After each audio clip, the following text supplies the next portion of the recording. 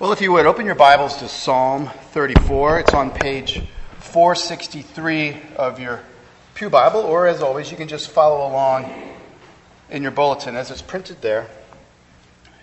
You know, it's fitting that we conclude our summer sermon series titled Centered on the Psalms with Psalm 34. Why is that? Well, it's a psalm of thanksgiving. It helps us to rejoice and give thanks for who God is for His people. He is our refuge and He is our Redeemer. I don't know about you, but I need reminding of that. In this psalm, David invites us once again to taste and see that the Lord is good. Let's do that together. Psalm 34 of David, when he changed his behavior before Abimelech, so that he drove him out, and he went away.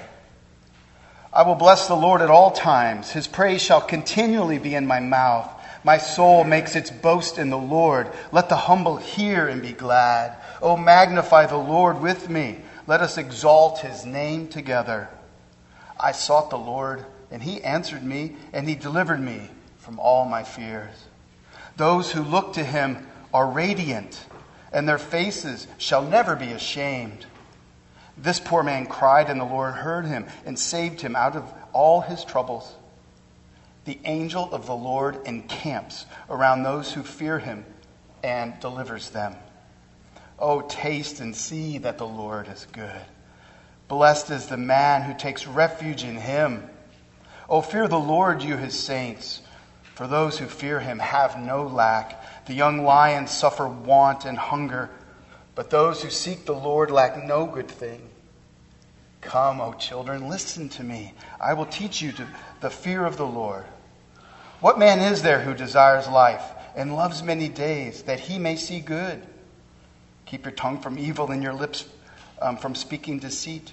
Turn away from evil and do good. Seek peace and pursue it. The eyes of the Lord are towards the righteous, and His ears towards their cry. The face of the Lord is against those who do evil, to cut off the memory of them from the earth. When the righteous cry for help, the Lord hears and delivers them out of all their troubles. The Lord is near to the brokenhearted and saves the crushed in spirit. Many are the afflictions of the righteous, but the Lord delivers him out of them all. He keeps all his bones. Not one of them is broken. Affliction will slay the wicked, and those who hate the righteous will be condemned. The Lord redeems the life of His servants. None of those who take refuge in Him will be condemned. This is the word of God. The grass withers, the flower fades, but the word of our God will stand forever. If we want to know God, if we want to know His will, if we want to know His way, we must know His word. Let's pray. Heavenly Father, we thank You for this kind and gracious word to us. A tender reminder in our busy lives that there is no greater one to feast upon, to take refuge in than You, O Lord. May our hearts be softened to this truth. May we be eager to repent of any ways that harm us. And may we all anew taste and see that You are good this morning, we pray. Amen. A friend of mine in seminary said it was the best meal he had ever eaten.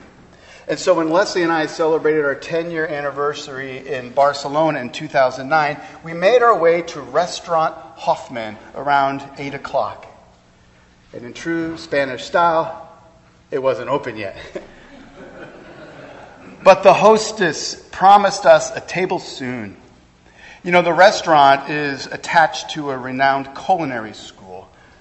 And may I say, it must be one fine school. You see, I've never really enjoyed poached eggs. But these poached eggs, oh my word, they were astounding.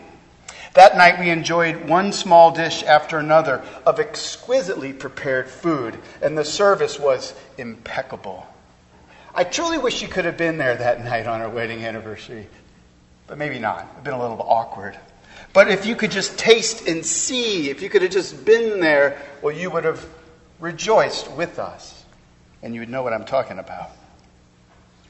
David in Psalm 34 uses the imagery of a superb meal to create in us a deep desire to feast, but not on food, but rather upon God himself. Feast on God, taste and see that he is good, and then do the only logical thing. Have him to be your refuge in life and in death. You know, the problem we have as humans is this. We seek refuge in almost anything other than God. And so when our lives experience trouble, and they always do, we find out that our earthly refuges did not turn out to be what we had expected, what we had hoped for. Whether it be our wit, or our pedigree, or our circle of friends, or our nest eggs, or whatever, in the end, they cannot deliver us from our greatest troubles. You know, as the rock band The Eagles sang, every form of refuge has its price. It's true, isn't it? For instance, at a young age, if you make youth and beauty your refuge, guess what? At some point, youth and beauty will become your cruel master. You will become envious of younger, firmer women. And in an effort to dress your wounds, you will gossip about other women's botched surgeries. And in the end, instead of youth and beauty, your soul will become hard and dry and wrinkly. Yes, every form of refuge has its price. But not so what King David invites us to do this morning. Not so what he is talking about. King David invites us to do something that once done causes us to see life differently and live life differently. David invites us to feast on the Lord, for in doing so, we experience God's good care in this life and in the next. That's the big point this morning. Psalm 34 is divided into two large sections. Verses 1 through 10 form one, and verses 11 through 20 form another. Now, David Kidner, a great commentator, he titles the first division, Rejoice with Me, and the second division, Learn from Me. Another commentator, Wilcox, titles them The Singing and the Sermon. This morning we will call them the testimony and the teaching. First, the testimony. You know, today I hardly buy anything without first listening to testimonies. If a restaurant isn't at least 3.5 stars on Yelp, I'm not going in. If a pillow doesn't get 4 stars on Amazon, I'm not adding it to my cart. Testimonies move us to action. They give us confidence to try something we might not otherwise. This first section, 11 through 22, David testifies to God's goodness so that we too may entrust our lives to God. Now, this first section, the testimony, has 3 parts. In verses 1 through 3, David gives the Lord a 5-star rating. All right? And then he says, join with me in giving him your highest rating. Well, maybe not exactly, but you know my point. All right. Here's verse 1. It's an amazing testimony. He says, I will bless the Lord at all times. His praise shall continually be in my mouth. Now, in the original Hebrew, David is saying in every situation, the good or the bad, it does not matter. It doesn't matter the circumstances. I will rate God supreme over all. Let me ask you, are you able to do that? Not just the good times, but the tough ones as well. Then in verse 2, David says, my soul boasts in the Lord. Now, think about this, if you will. David was a very gifted man. He was strong, he was smart, he was handsome, right? He was a war hero of epic proportions. I mean, he slayed Goliath after all, right? Everywhere he went, people sang songs about him. So like many of us here, David had great natural gifts and abilities. You know, you and I can get very far in life with our natural gifts and abilities. But the scary thing is, our natural gifts and abilities often lead us away from God, not towards him. So David testifies that no matter how successful he is, he boasts only in the Lord. Now, not everyone will bend a knee and boast in the Lord. Why? They lack humility. Look at the second line of verse 2. Let the humble hear and be glad. Pride is the human trait that prevents all who have it from tasting and seeing that the Lord is good. Until you've been humbled, You will see no need for seeking refuge in the Lord. But let the humble be glad.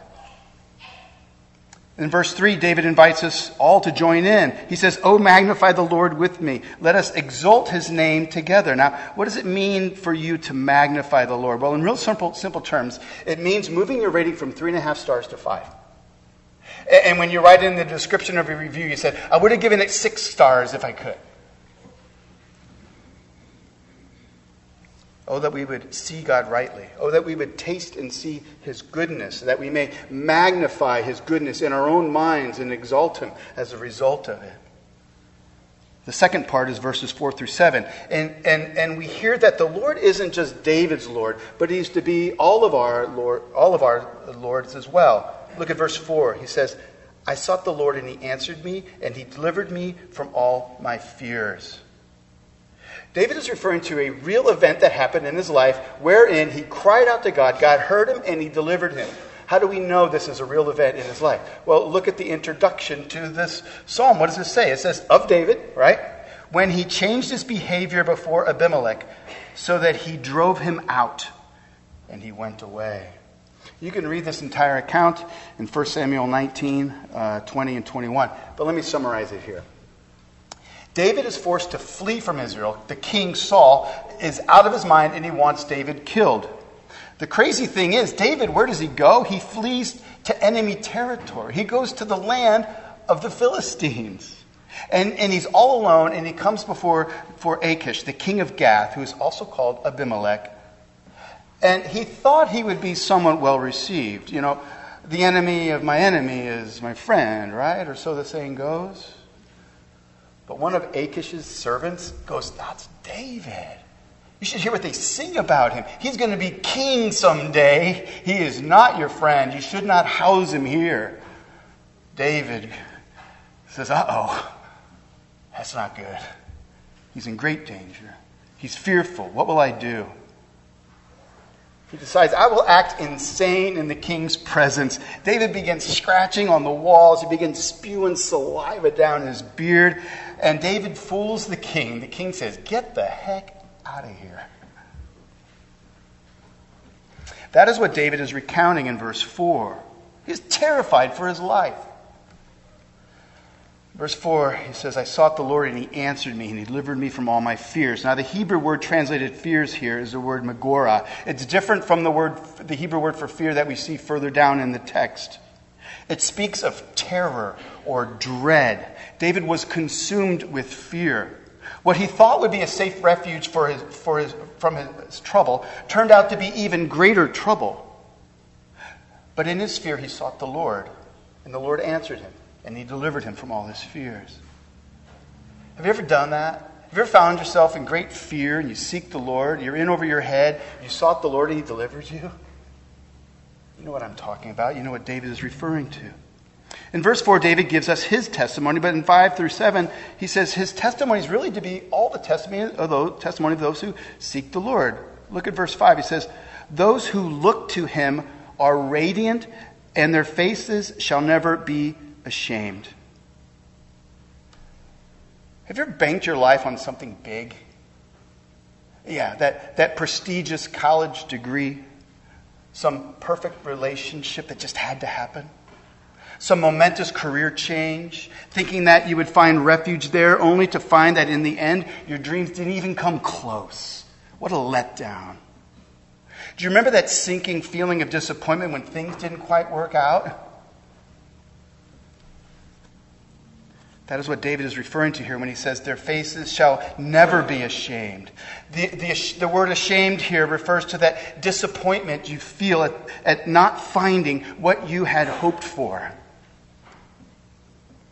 Listen to David's testimony. It's this: when you seek refuge in God, you will never be disappointed because you didn't find what you had hoped for. In other words, when God is your refuge, he will always deliver. As we will see, he often doesn't deliver you out of your circumstances, but he delivers joy and contentment and hope in the thick of it. And it changes you, right? Look what David says. David says, those who look to him, instead of being downcast in disappointment, what are they? They are radiant. You know, I see this all the time in many of you. Almost every week, someone comes into my office radiating a divine joy, and they say, Mark, you're never going to believe what God has done in my life. And then I act surprised. I nod my head thinking, whatever it is, I'm really not going to be surprised. See, the Lord delivers his people from their fears, and he makes their faces to be radiant with joy. David's testimony continues in verses 6 and 7. He says, this poor man, David's referring to himself, this poor man, he's calling himself poor. This poor man cried to the Lord heard him and saved him out of all the troubles. Now know this, verse 7, the angel of the Lord encamps around all those who fear him and delivers them. The Bible uses the phrase angel of the Lord to refer to God himself coming down to earth. David is saying, just as I cried to the Lord and he saved me, so too you can cry and be saved. In fact, God encamps. What a beautiful picture. God encamps around all who fear him and he delivers them. Now, let's not get hung up on this word fear. Perhaps you're here this morning, you just don't like that idea of fearing God. This fear that we see in verse 4 is a different Hebrew word. Instead of terror or dread, it refers to like a healthy fear. It's a healthy fear to be afraid of heights, right? Fear of the Lord is to have a proper reverence or awe concerning God. The Bible repeatedly tells us that it is fear of the Lord that is the beginning of wisdom. In other words, if you're ever to really come to know God and to properly understand him, you must come in humility, with a healthy fear and reverence or awe. But what a wonderful picture for our minds when we are surrounded by the sinful brokenness of this world. Even more so, God is encamped around us to deliver us.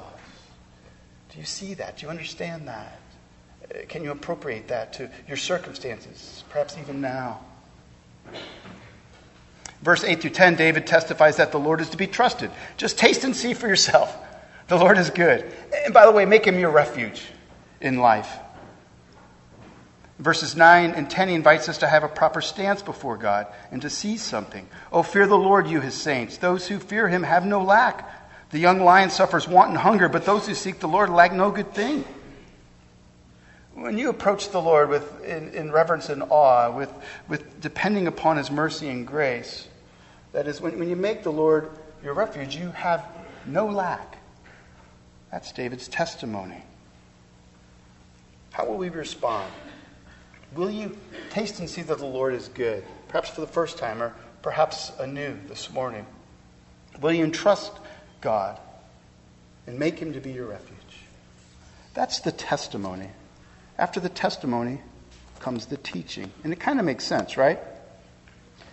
I mean, if you were to tell me you're going to Barcelona, I would tell you, no doubt, my testimony about Restaurant Hoffman. I would tell you it was the best meal I've ever eaten. I give it 6 stars out of 5. I'd sing praises about this restaurant, and I would invite you as well. And if you said that you were going to go there, that is, you what? Believe my testimony, then you would ask me to be what? To be taught, wouldn't you? Tell me, Mark, how do you spell Hoffman? Where is it located? Is it on Las Ramblas? What is the proper attire? And by the way, what time do they really open? So it's fitting, right, that after David's testimony comes the teaching. For all who commit to make the Lord their refuge, there are 3 things we need to be taught. I'm borrowing some of these titles from Michael Wilcock. Here's what we need to learn. We need to learn what the Lord wants, what the Lord does, and what the Lord promises. First, what the Lord wants. The Lord wants us to long for what is good and to live it out in our lives.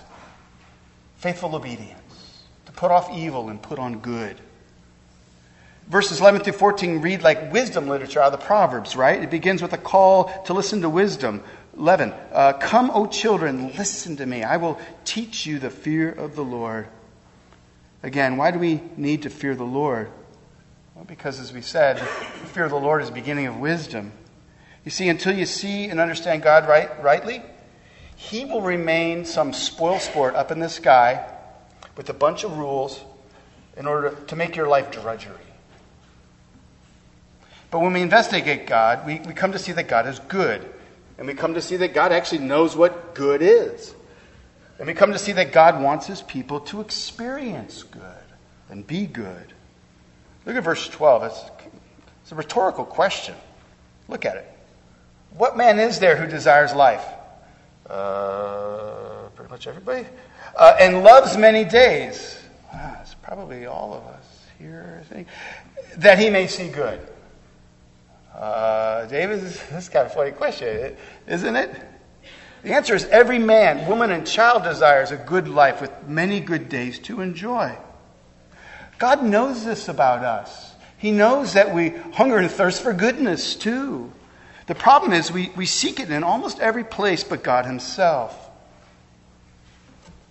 Let me do a little diagnostics here with you. Let me ask you some questions. First is, when God says you are to have no other gods before me, do you think he's trying to limit your enjoyment in life?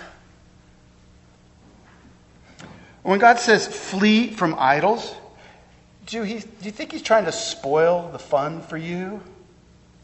Or is he protecting you from attaching your heart and soul to something that can never deliver the good that you want from it?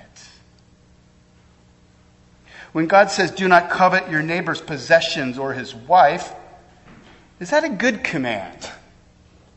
I mean, if you welcome it into your life, will it keep you from harm and promote goodness in life in your life? Of course it will. What does envy do to you?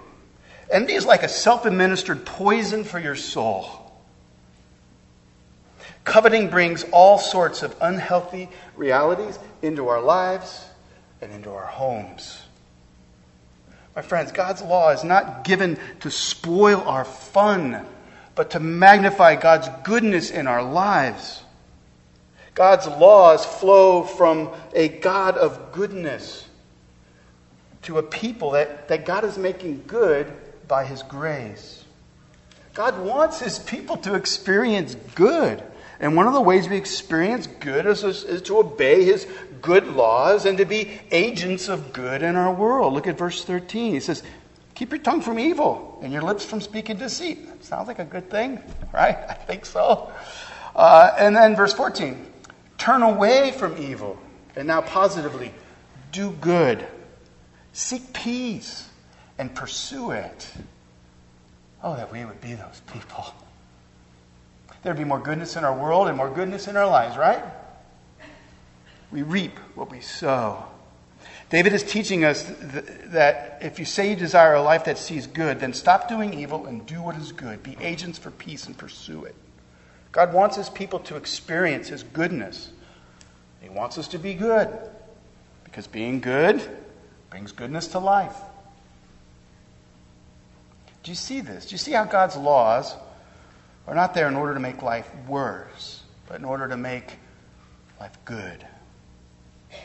Let me ask you, what are some of the things in your life that you need to turn away from? Things which the Word of God says no to, and for good reason. Turn from them. Pursue what is good. Pursue peace. And don't be surprised when good things come into your life. So that's what the Lord wants. He wants good for us. In the next section, we move from our obedience to God's grace. What does the Lord do? We see this in verses 15 through 18. What do we see God doing? We see God giving grace to the humble. Now, you can say, well, I don't see the word grace in there. Well, it's not used there. But when you see what's going on, how personal God is, and how gracious he is, and how much attention he gives to his people, you cannot help but say God is being gracious here. Look at throughout these verses, it shows us that God turns his eyes and his ears to our cries. He listens as they cry out. He hears and he delivers. And look at verse 18. Check this out. The Lord is near to the brokenhearted and saves the crushed in spirit. Consider this. David teaches that Christians are to expect trouble and hardship. We must know that there will be times when we are brokenhearted and crushed in spirit. Some of you are going through this right now. You've lost a loved one, and you cannot figure out how you're going to proceed in life from here. Or perhaps you have a relationship that is so strained that you aren't even sure if it's worth sticking out. David is teaching you that God is watching over the righteous. He sees and hears and acts on their behalf.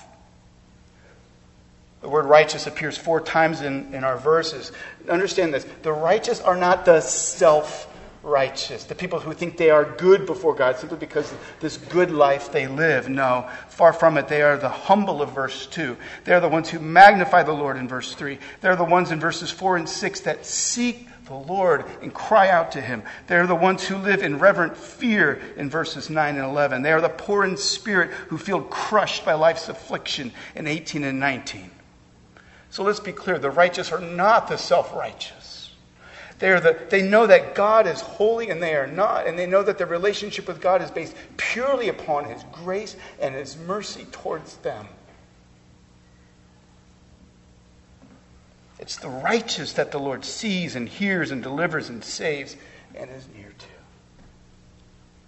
Now, why would David make this part of his teaching? Because isn't it true? We are prone to think that God is not near when we are in times of deep trouble. When things get so bad that we become brokenhearted and crushed in spirit, we need reminding that our Lord is near to give grace and to deliver us in His timing. So David teaches us what the Lord wants and what the Lord does. Lastly, let's be taught what the Lord promises. The last part, verses 19 through 22. David here teaches us that the Lord promises deliverance and redemption. And that this deliverance and redemption isn't just for this life, but also it's for the life to come. First, deliverance and redemption in this life. David is speaking from experience when he says, "Many are the afflictions of the righteous, but the Lord delivers him out of them all." Once again, let's be clear on this. A relationship with God does not exempt you from troubles. Many are the afflictions of the righteous.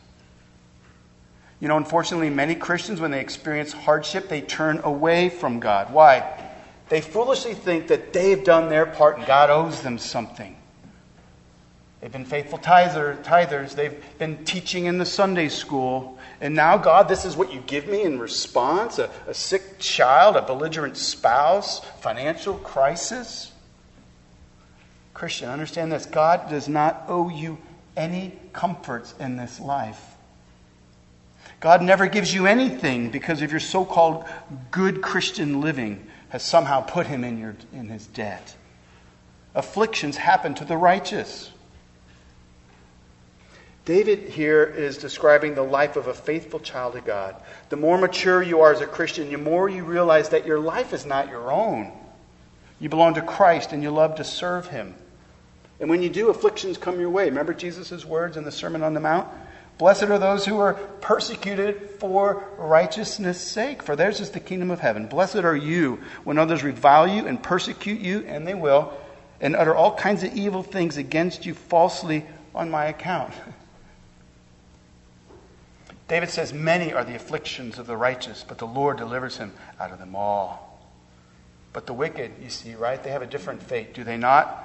In verse 21, we read, David says, affliction will slay the wicked.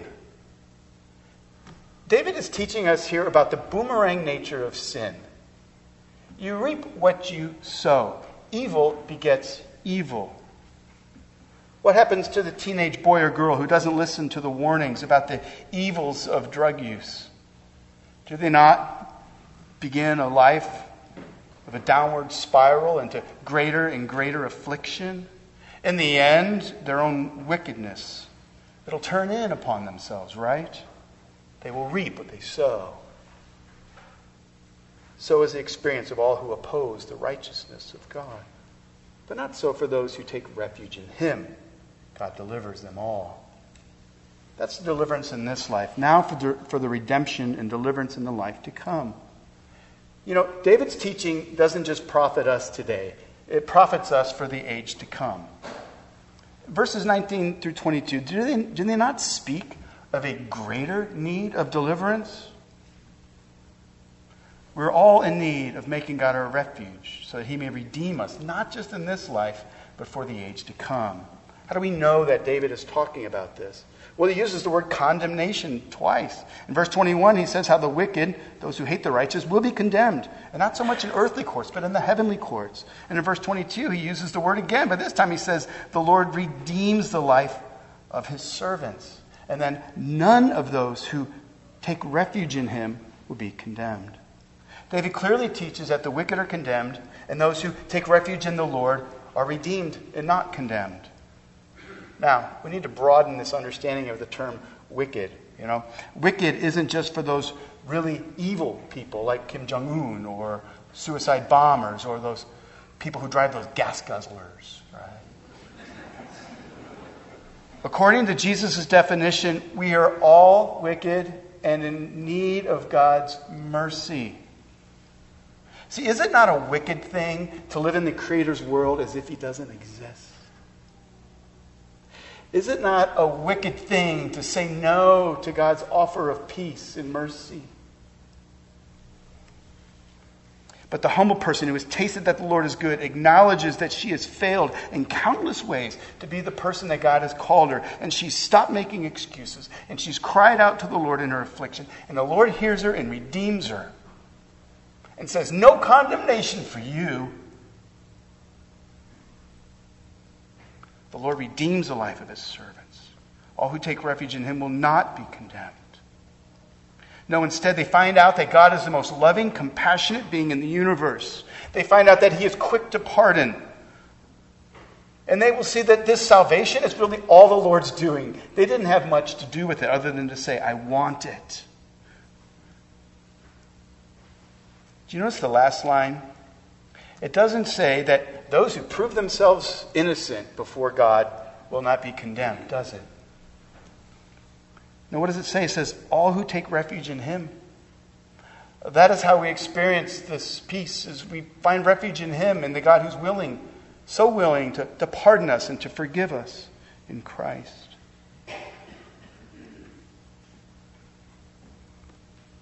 God has provided a way.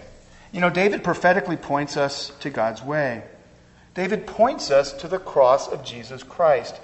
And he shows us that this is God's way he redeems us. How so? Well, the key verse is verse 20, right? Look at it. It's kind of weird, isn't it? What's going on here?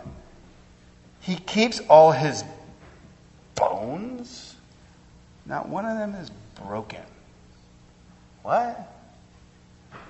This obscure line points us back and it points us forward. It points us back to the Exodus. The people of God are enslaved in Egypt. God will bring one final plague upon Pharaoh and the land, and it's a horrible plague. The firstborn child in every household will die unless a Passover lamb is sacrificed and the blood of that lamb is spread upon the doorway.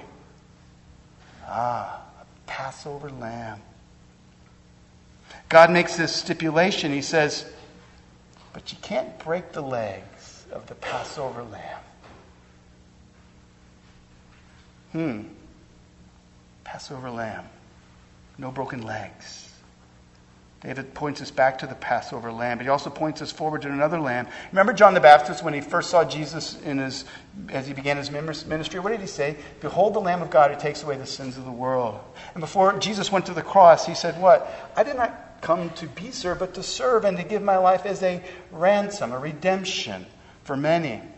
On the cross, Jesus died as the Passover lamb.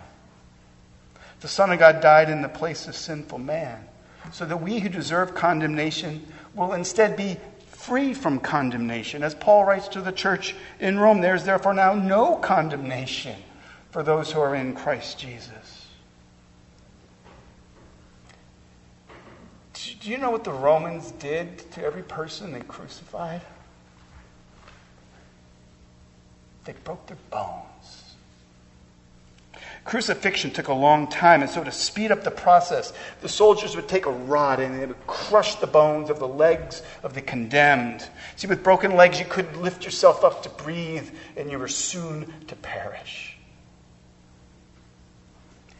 In John chapter 19, we read that the soldiers came and they broke the legs of both the criminals besides Jesus. But when they came to Jesus, he was already dead. They did not break his bones. And John in his Gospel, chapter 19, he said that all of this happened in order to fulfill the Scripture. John quotes Psalm 34, this exact verse.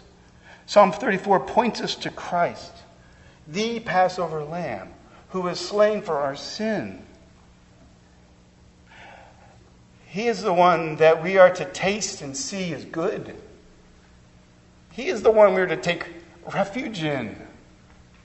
My friends, all of the earthly refuges will let you down, but Christ never will in this life, nor in the age to come. He is our sure refuge and our strength.